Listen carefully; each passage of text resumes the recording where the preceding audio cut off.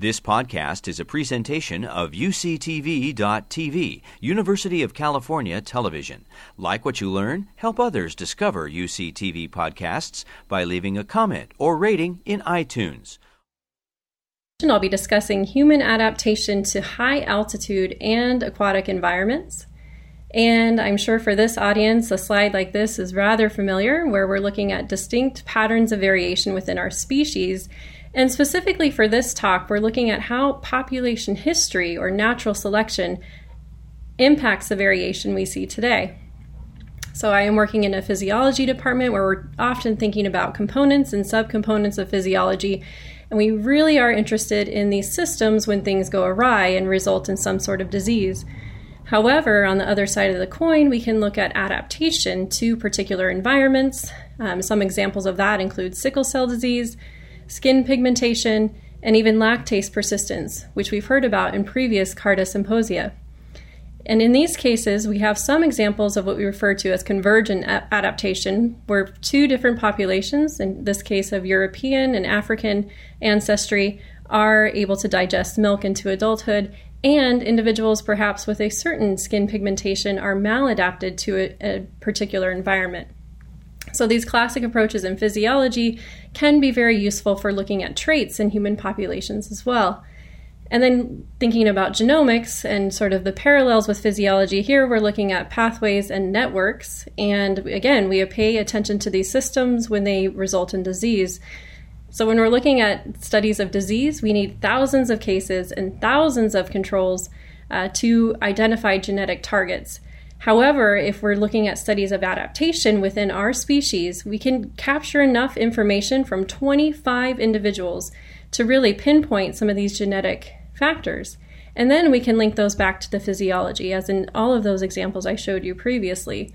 So we can use a lot of these novel tools to answer long-standing genetic questions. So there have been many studies completed in populations throughout the world showing genetic signatures of selection. So for today, I'll be focusing on high altitude and also populations that have adapted to diving, so aquatic environments. So we'll start by discussing some of the work that we've done in areas near Mount Everest and Machu Picchu. So I've stolen that from our National Geographic grant, but really just going to a lot of these villages to try to understand adaptations and maladaptations. Now, high altitude environments are really one of the most extreme regions that humans have occupied and lived at for thousands and thousands of years. So if we think about populations in the Tibetan Plateau, who have been there anywhere to up to 30 to 40,000 years, the Andean Altiplano for 12 to 14,000 years, or even the Ethiopian highlands, where people have moved into and out of high altitude and intermediate altitude regions for tens of thousands of years. So each of these populations provide a natural experiment for examining the human response to hypoxia. Now, if we look at just a snapshot of these different traits, right, we could have a sojourner, somebody who's visiting altitude, or some of these other highland populations. And if we compare different traits across these groups, we can see that there's really a collection of unique traits, right? There isn't just one thing that's different, but really a number of different factors to consider. And I should point out, these could be adaptive or maladaptive. Now, one of the traits that's been most extensively studied is hemoglobin concentration. So if I look at hemoglobin concentration, again, hemoglobin being the molecule that transports oxygen throughout the blood, in male and female Andean individuals, you can see that the levels of hemoglobin are much higher at this high altitude, so 4,000 meters. The range that you would expect to see here in San Diego or at sea level is shown here in red, but if many of us went up to high altitude, we would increase our red blood cell production as well.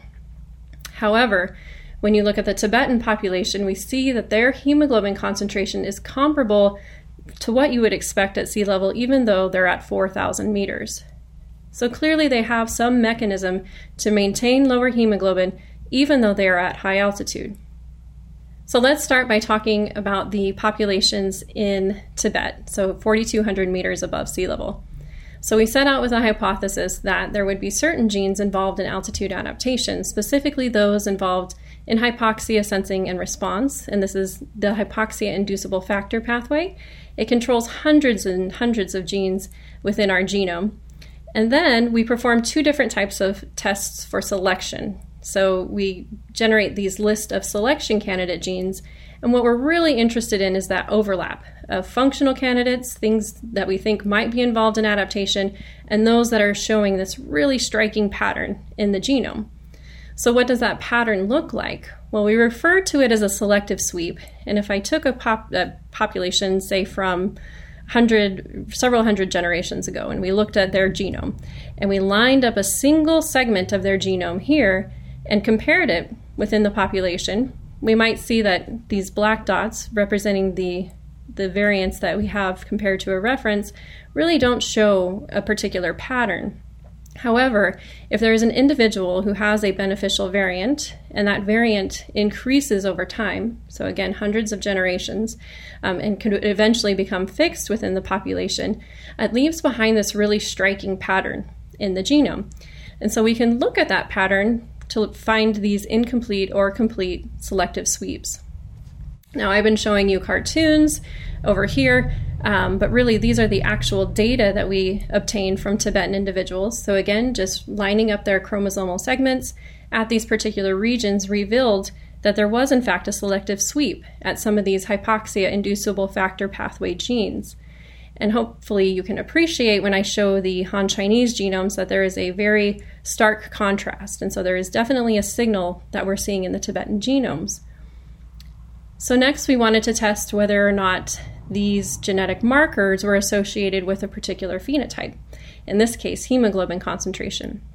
So what we found was in fact that with more copies of the adaptive region, an individual tended to have a lower hemoglobin concentration.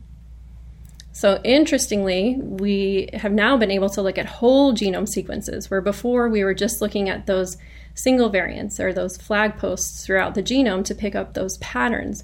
But once we look at the whole genome, we were able to find that, in fact, there were some archaic variants there. I'm sure many of you have actually done 23andMe, and perhaps you know your Neanderthal profile.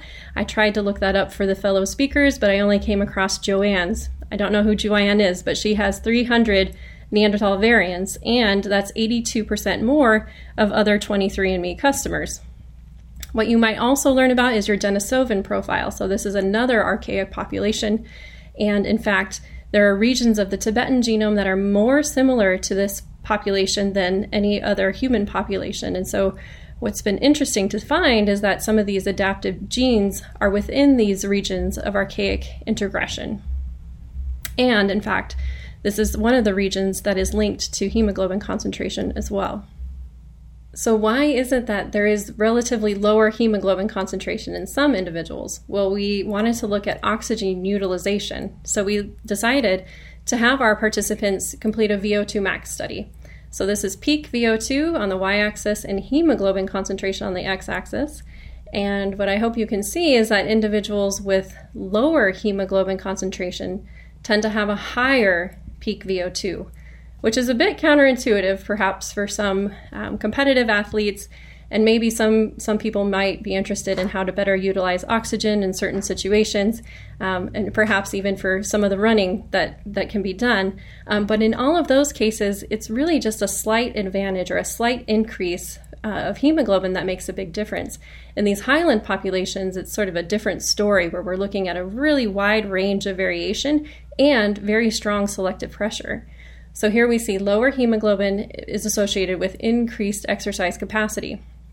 And so we were interested in looking at how this relates to the entire oxygen transport cascade. So just to remind you, lower hemoglobin concentration is associated with adaptive changes in Tibetan's DNA and increased exercise capacity. And when we dug a little deeper, we found that in fact heart and muscle function as well as ventilation were very important for this exercise capacity finding. And then thinking about this breathing or control of breathing in these populations, it's been known for a while that the hypoxic ventilatory response, this is one of the characteristics I had shown in the earlier slides, is really distinct in the Tibetan population. They appear to maintain an elevated response compared to others, including their Andean counterparts. And this is something we're working on with the original authors of this study to figure out if there is in fact a genetic basis to this. So now to switch over to talking about some of the populations in the Andes that we have studied, and we feel very fortunate that they have been so interested in working with our team over the years to complete a lot of this work to study not only adaptation but also maladaptation in this population.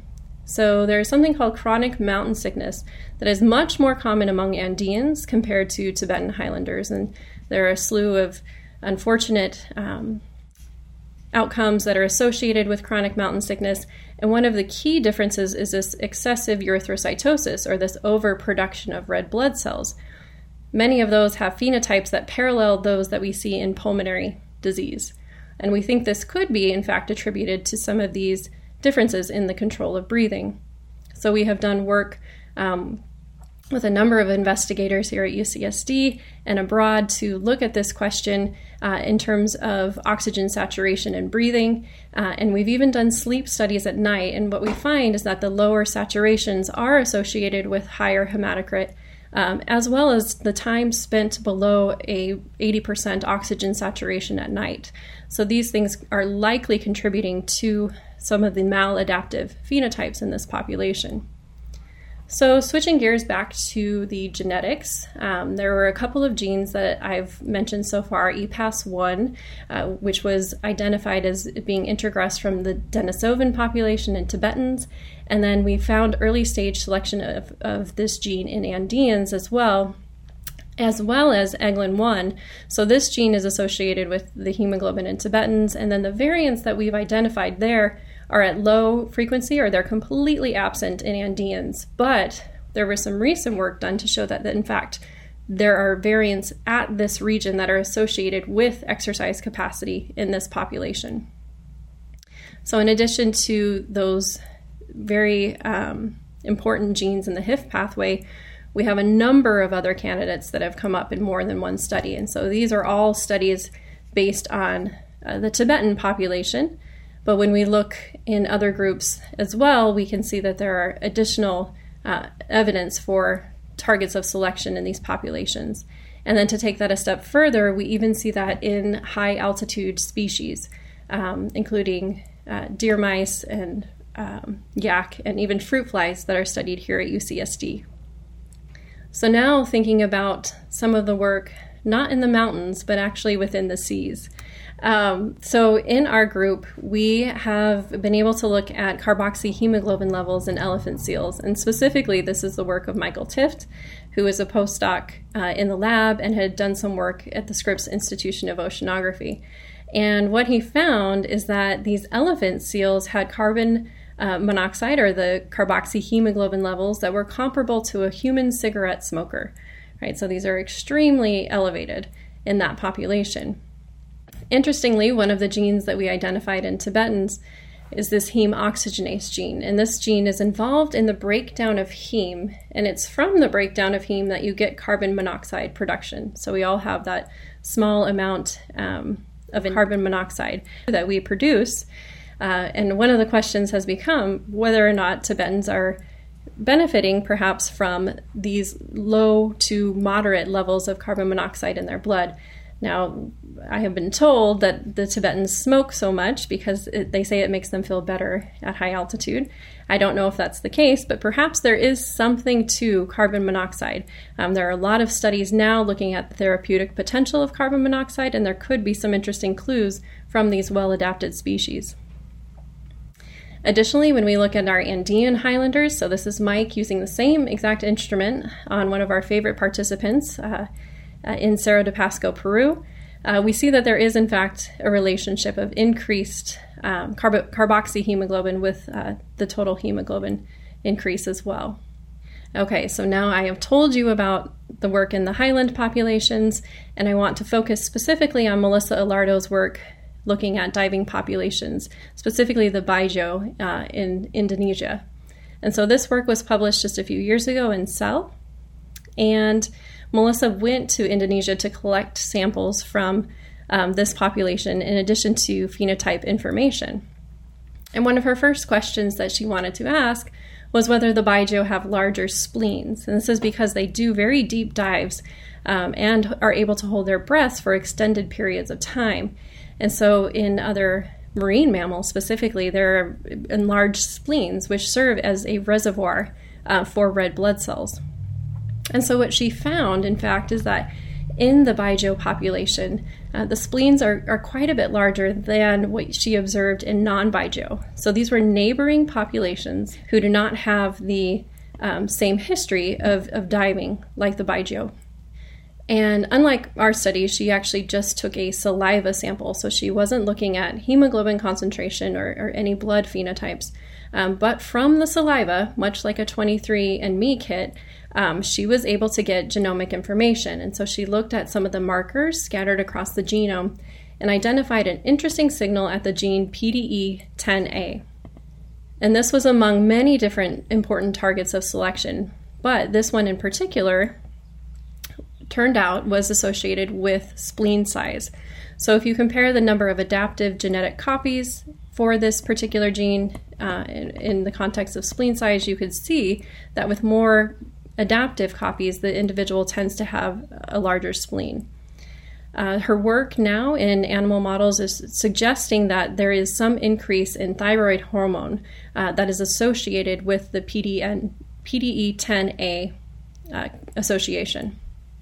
So a lot of this work that I've told you about, both by our group and by Melissa, is really a focus of a center that we've developed here at UCSD. So this is a Center for Physiological Genomics of Low Oxygen. And again, we're very interested in looking at natural variation on the spectrum of adaptive and maladaptive phenotypes and genotypes, and hope to continue a lot of this work even across species in order to better elucidate some of the changes that have happened in human populations in our evolutionary history. So in conclusion, we see that there are a lot of adaptive factors in Tibetans and Andeans. Some of them are showing up as the same genes, perhaps with different specific functional markers that are associated with key phenotypes. In the Baijiu, we do see that there is an adaptive signature that is associated with spleen size. And again, just important to keep in mind for all of these studies that there are these unique population histories that really help shape the variation that we see today. And I would argue, right, being cross-disciplinary in genomics and physiology, that we really need to integrate across these fields. And so with that, I'd like to thank all of you for your attention, the participants that have been involved in all of our studies throughout the world, in addition to all of the collaborators.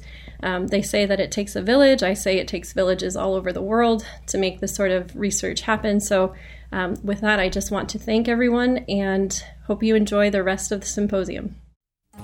You've been listening to a podcast by University of California Television. For more information about this program or UCTV, visit us online at uctv.tv.